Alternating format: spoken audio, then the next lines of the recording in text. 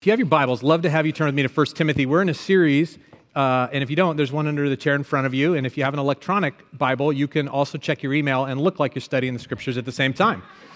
So that's cool. But if it rings, I will publicly humiliate you and bring you right up front. No, I won't. That'd be fun, wouldn't it? So leave it on, Gail, see what happens. Somebody call Gail. We're in 1 Timothy, and we're doing this series called Working It Out, because 1 Timothy is a story. It's not a story. It's a letter that Paul wrote to Timothy about the church in Ephesus where Timothy was pastoring. And they're trying to work out how to live for God.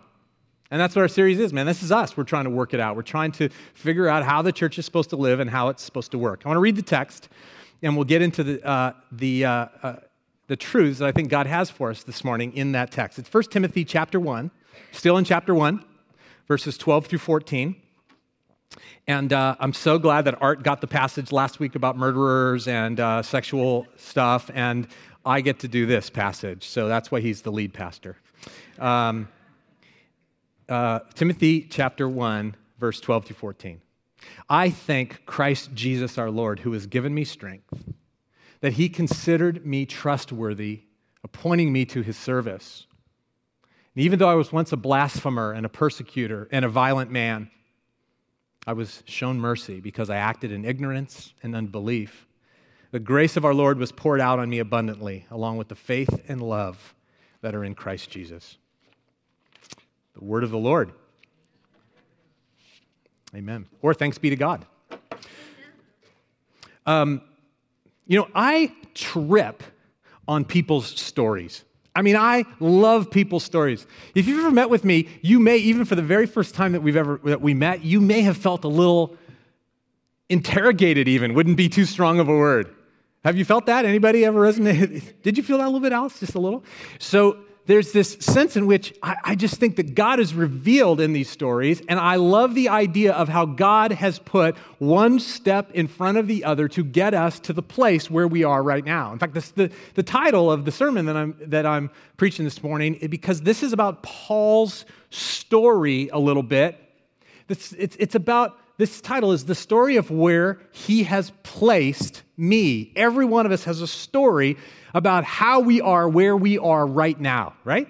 Everybody has a story. And I love the reflection on that story because, like the chaos theory or the butterfly flapping its wings in the Amazon, you don't know how it affects what's going to happen 25 years later, and that's how God uses it to get us to where you are right now with this job and these friends and these people and this moment in time. It is a fascinating study on the sovereignty of God, but also on just the meaning of where I am and who I am right in this moment. I just love it. I love people's stories. I make up people's stories if I don't know their stories. I sit at a restaurant like that, what is that movie, Date Night with Steve Carell and Tina Fey, where they were like, what's that story? And they're making up the stories of what they see, next to them, because everybody's story is just so fascinating. Last night we had the TV on and we saw the KQED special on the history of the Soul Train TV show. Do you know the Soul Train TV show, or are you all American Bandstand people? So growing up in Oakland in the 70s, I watched the Soul Train as much as I possibly could, and this show was like a flashback into every memory I had from age 13 to 18. It was a wild experience, and I knew every word to every song to every artist that they showed on this thing. And my kids sat around watching me like it was an awful car wreck. But what it did, of course, is it flashed back to all of these stories. Because as we know, music just isn't about music. It's about the memories that it brings back to you. And, there was one song that came on, and I realized this was the first summer that Linda and I dated in 1979. I'm pretty sure that I worked up the nerve to kiss her during that song.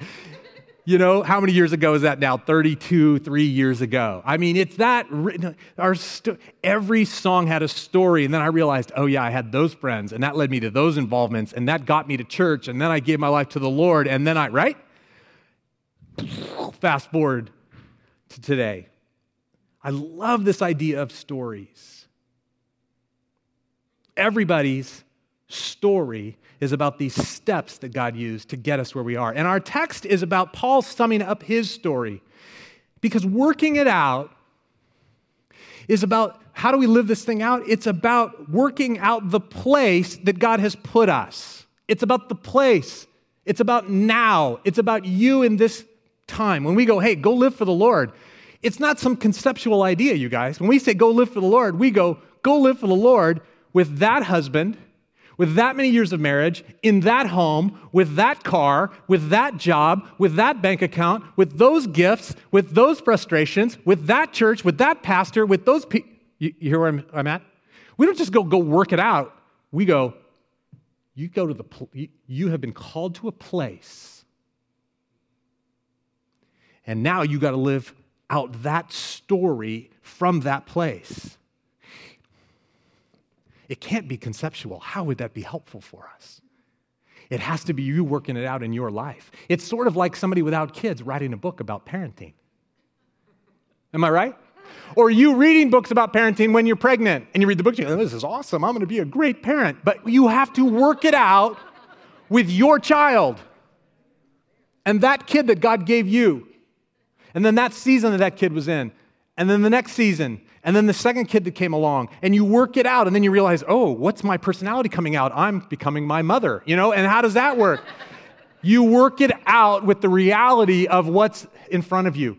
Friends, it's not conceptual. That's what this is about. Working it out is the story of where God has placed me and how I live for Him in the midst of how God has led and where He's placed me.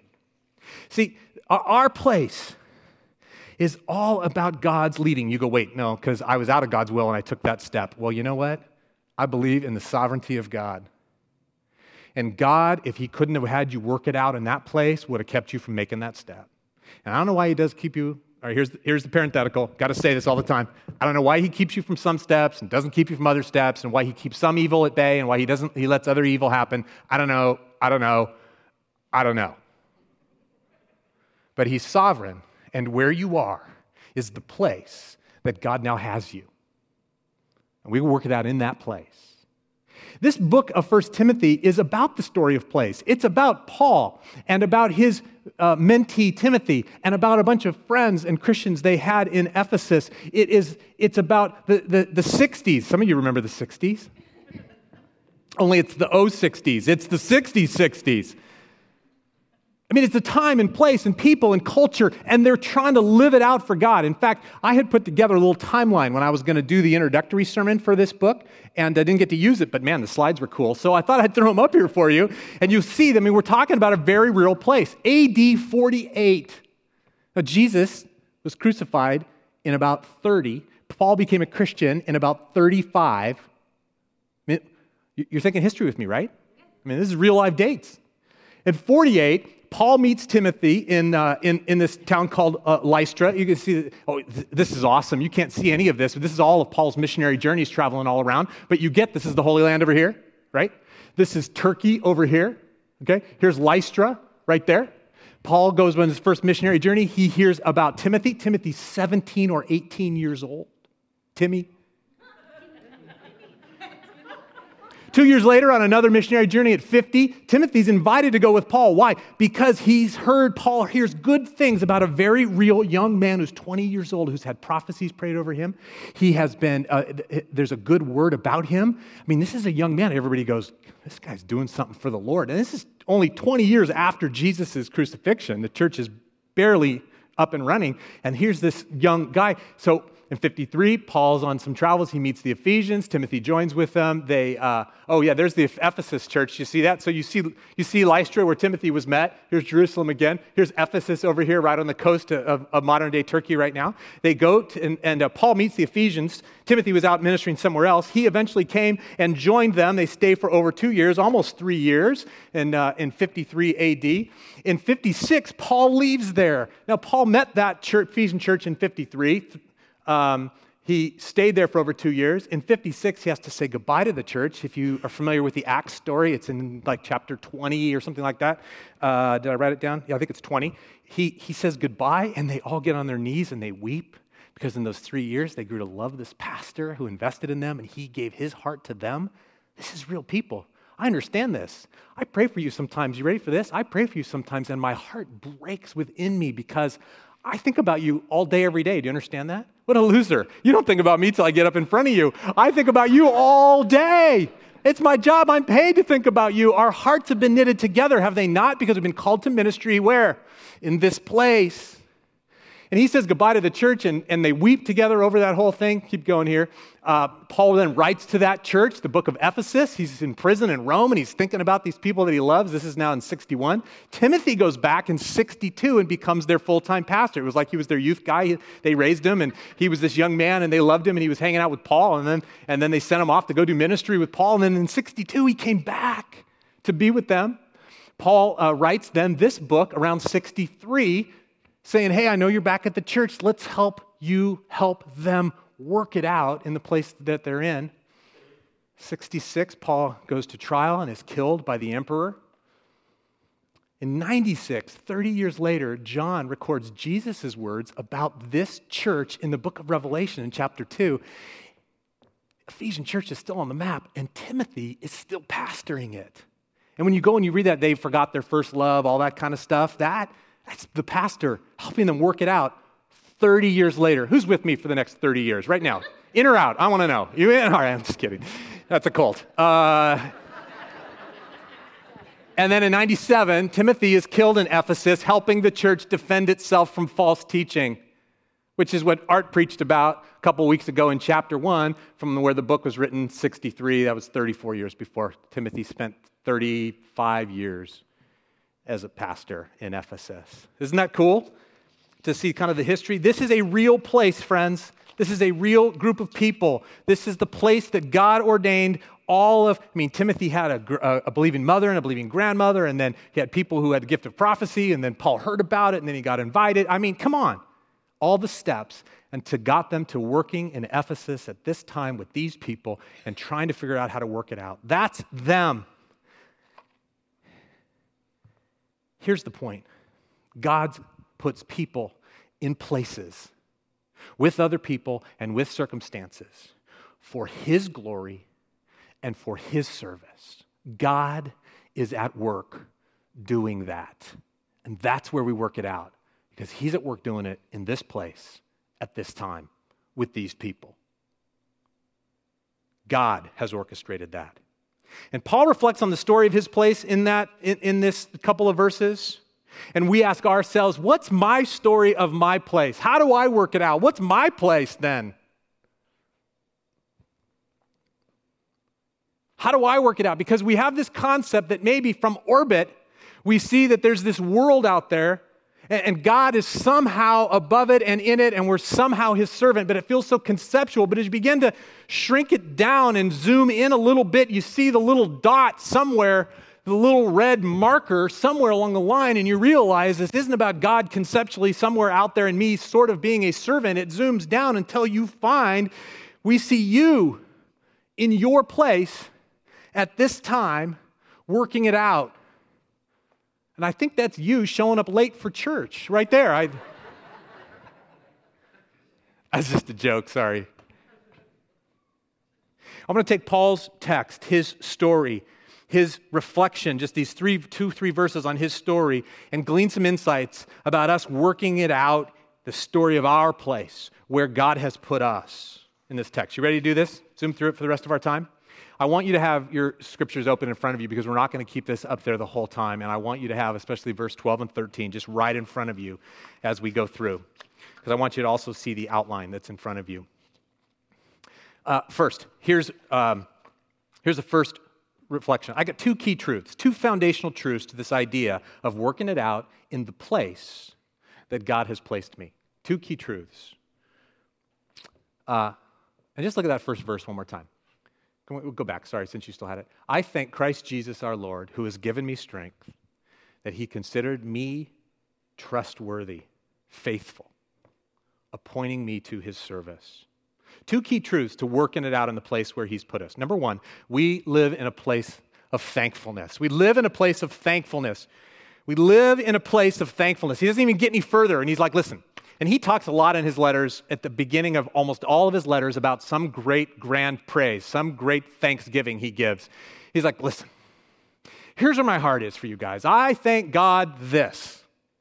And in this one, he starts reflecting on his story, and he just, but that first part is that I'm thankful. He's in a place of thankfulness, and he says, I thank Christ Jesus, my Lord. Don't miss any of the terms in there.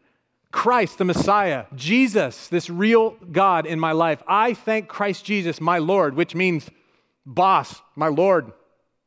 He goes, the first foundational truth is we live in a place, and we have to live in a place of thankfulness to the Messiah, to the Savior, to our Lord.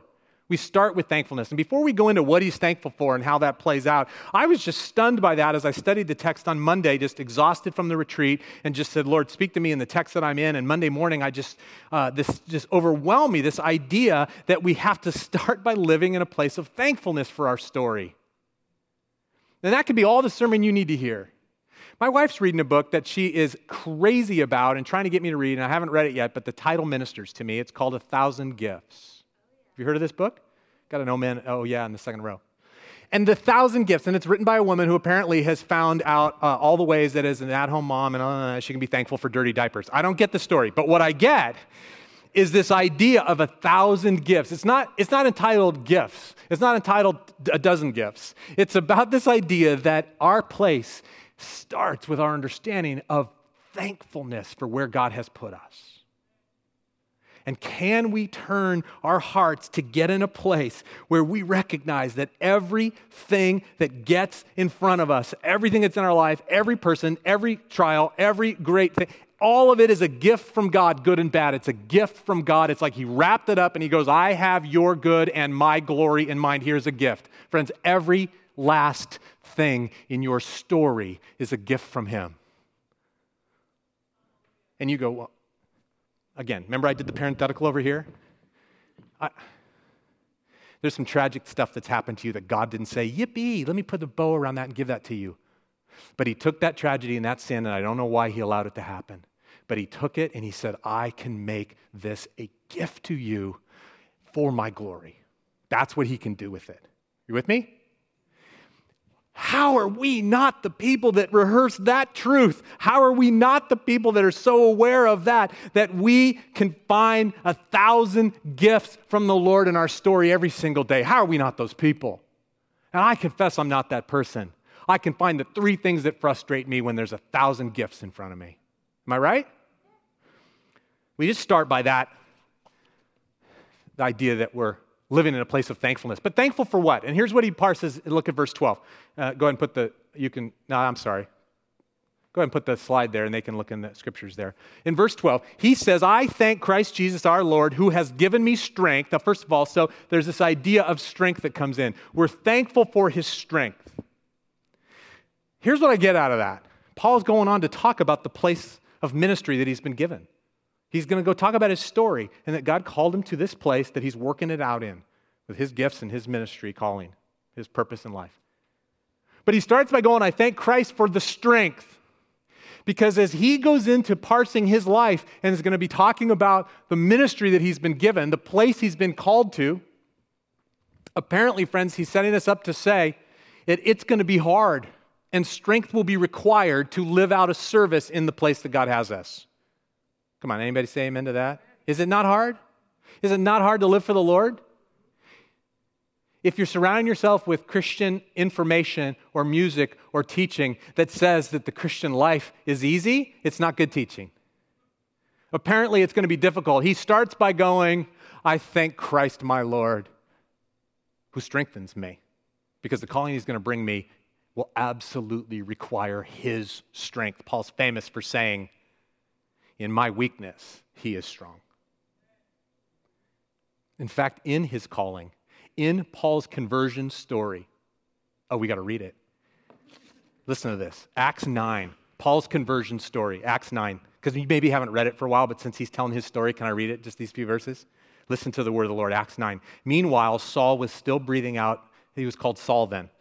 Saul was still breathing out murderous threats against the Lord's disciples. And he went to the high priest and asked him for letters to the synagogues in Damascus so that if he found any there who belonged to the way, that's cool, that's what Christians called themselves back then, the way, whether men or women, he might take them as prisoners to Jerusalem. And as he neared Damascus on his journey, suddenly a light from heaven flashed around him. He fell to the ground and heard a voice say to him, Saul, Saul, why do you persecute me?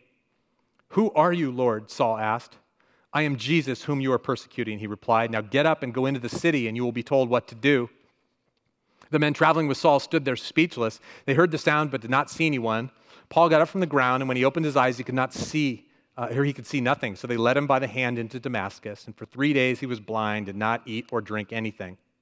In Damascus there was a disciple named Ananias, and the Lord said to him in a vision, Ananias? Yes, Lord, he answered, which is what you should say when the Lord speaks to you in a vision.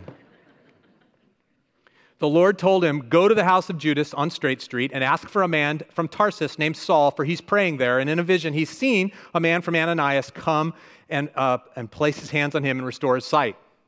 Lord, Ananias answered, I've heard many reports about this man and all the harm he's done to your people in Jerusalem, and he's come here with the authority of the chief priest to arrest all who call on your name. So first he's like, yes, Lord, speak to me. And the Lord said, go find Paul. And he's like, yeah, that's not a good idea.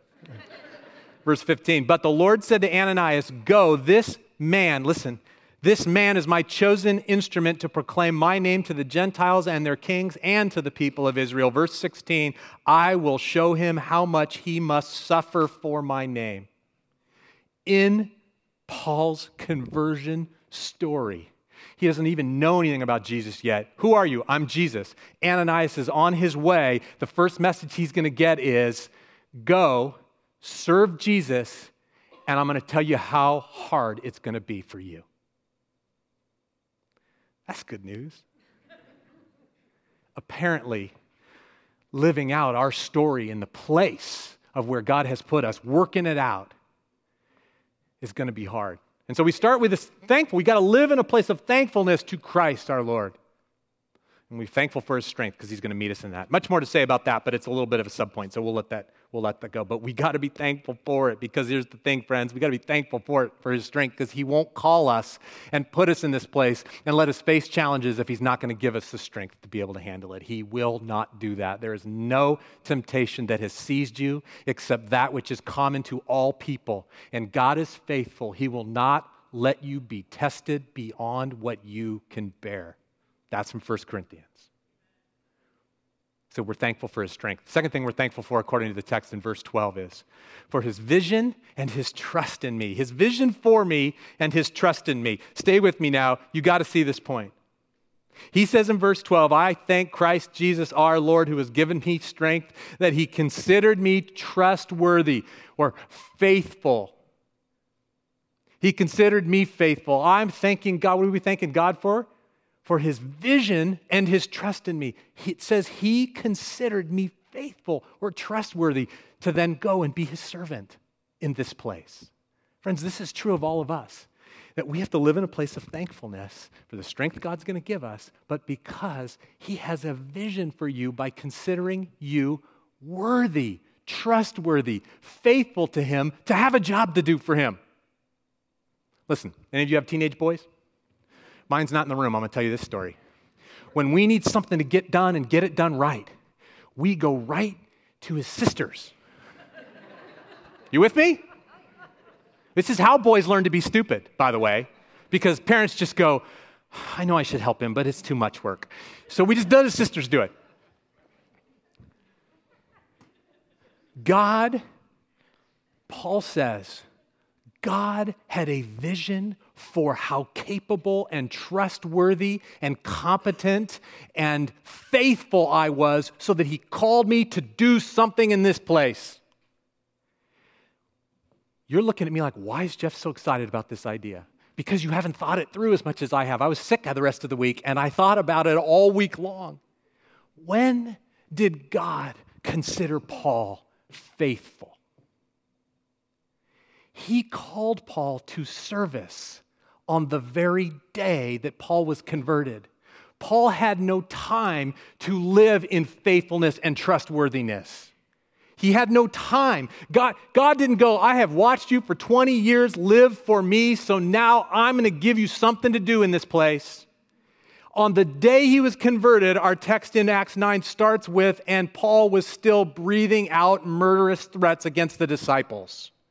Paul was in the midst of killing people, and Jesus said, "You I consider faithful to serve me." Come on now.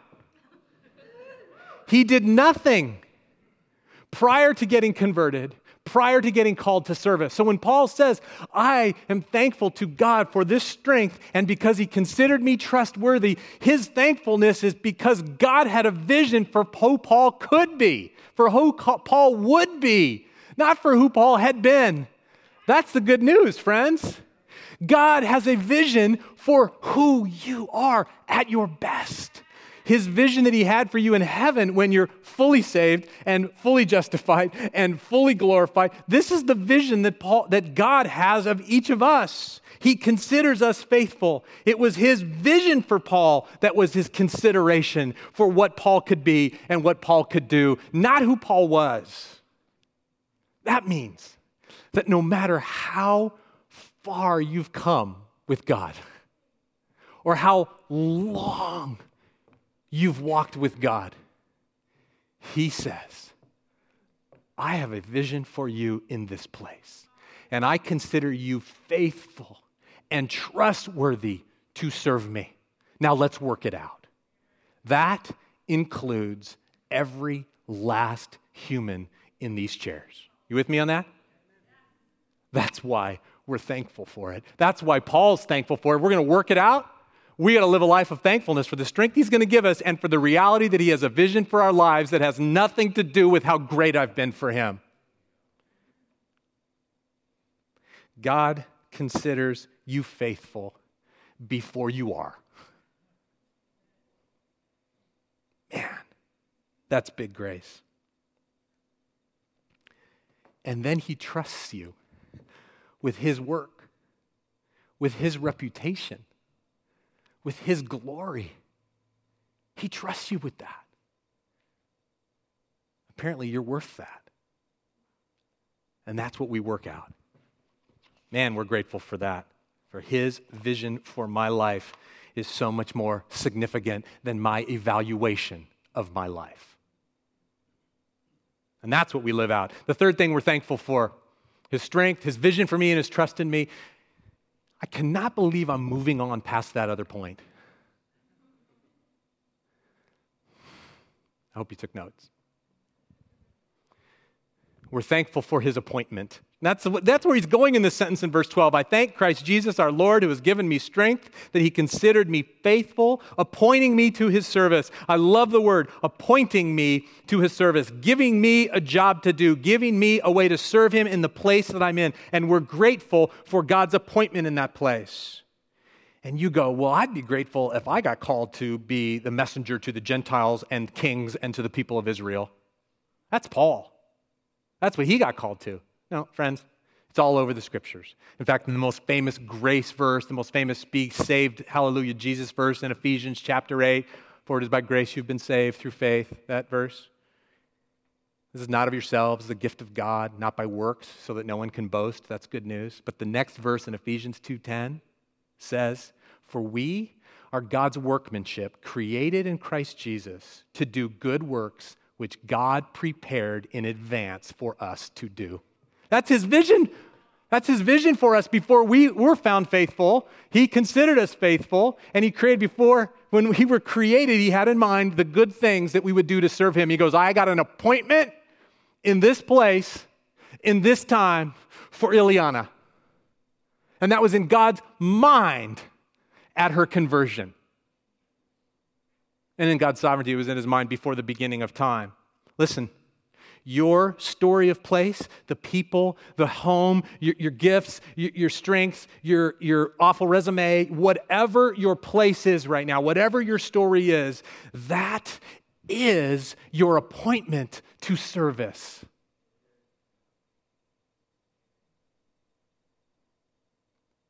Your job is your call to the world.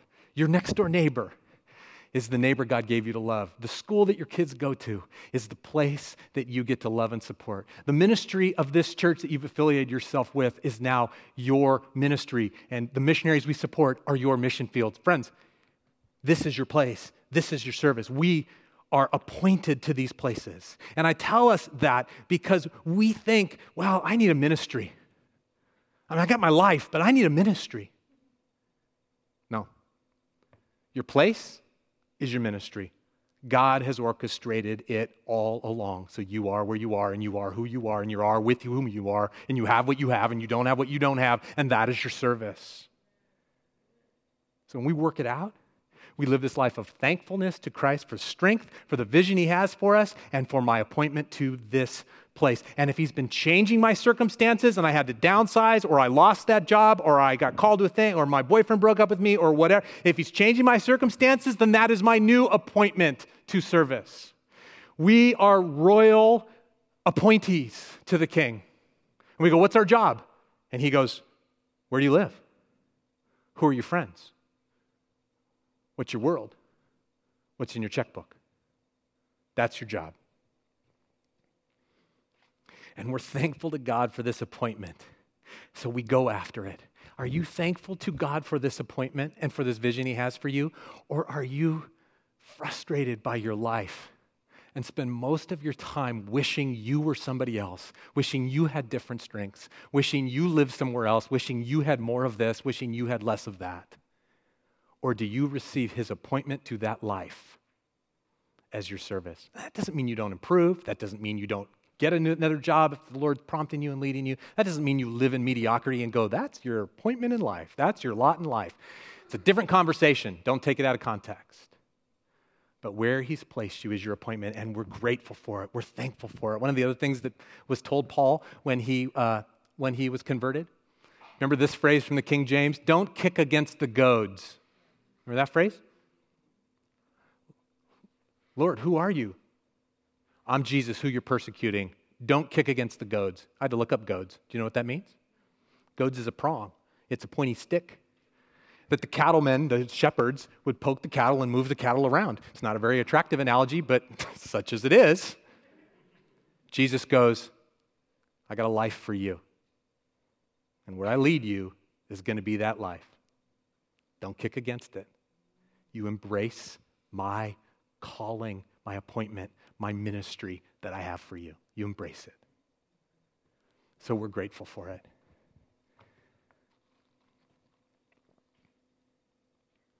We're working it out where we are by being thankful for the strength, his vision for us, and living out the life that he's given us. I'm running out of time, so I'm just going to mention this last one. Other than living in a place of thankfulness, what else are we going to do? What foundational truth to work it out where he's placed us? How do I say it? We know that this story is unfolding even though I was that guy. It's a foundational truth we live with. We know that this story of place and my appointment to ministry in it is it's unfolding even though I was that guy. And Paul goes on in the rest of it. We go, what guy? Verse 13, even though, Paul says, I was once a blasphemer and a persecutor and a violent man, even though I was that guy, I was shown mercy because I acted in ignorance and unbelief. The grace of our Lord Jesus poured out on me abundantly. He's grateful for his call, and he goes back to reinforce, even though I was that guy. And Ben's going to talk about more of Paul's story and grace in the next passage, but we know that Paul was convinced that Jesus saved him because he was the worst of sinners, so that then everybody else in the world could go, man, if you saved him? Paul spoke against Jesus. Paul worked against Jesus. Paul killed Christians. He was all in against Jesus. Very few of us were all in against Jesus. And Paul goes, this story of service is unfolding even though I was that guy. I was shown mercy because of my ignorance and unbelief. Do you not see the love and the mercy of God in that phrase? I didn't know what I was doing, and I didn't believe Jesus yet. I was an idiot. And God got it and showed me grace. That's a big grace. Band, come on up. I want to respond to the Lord. One more song before we go.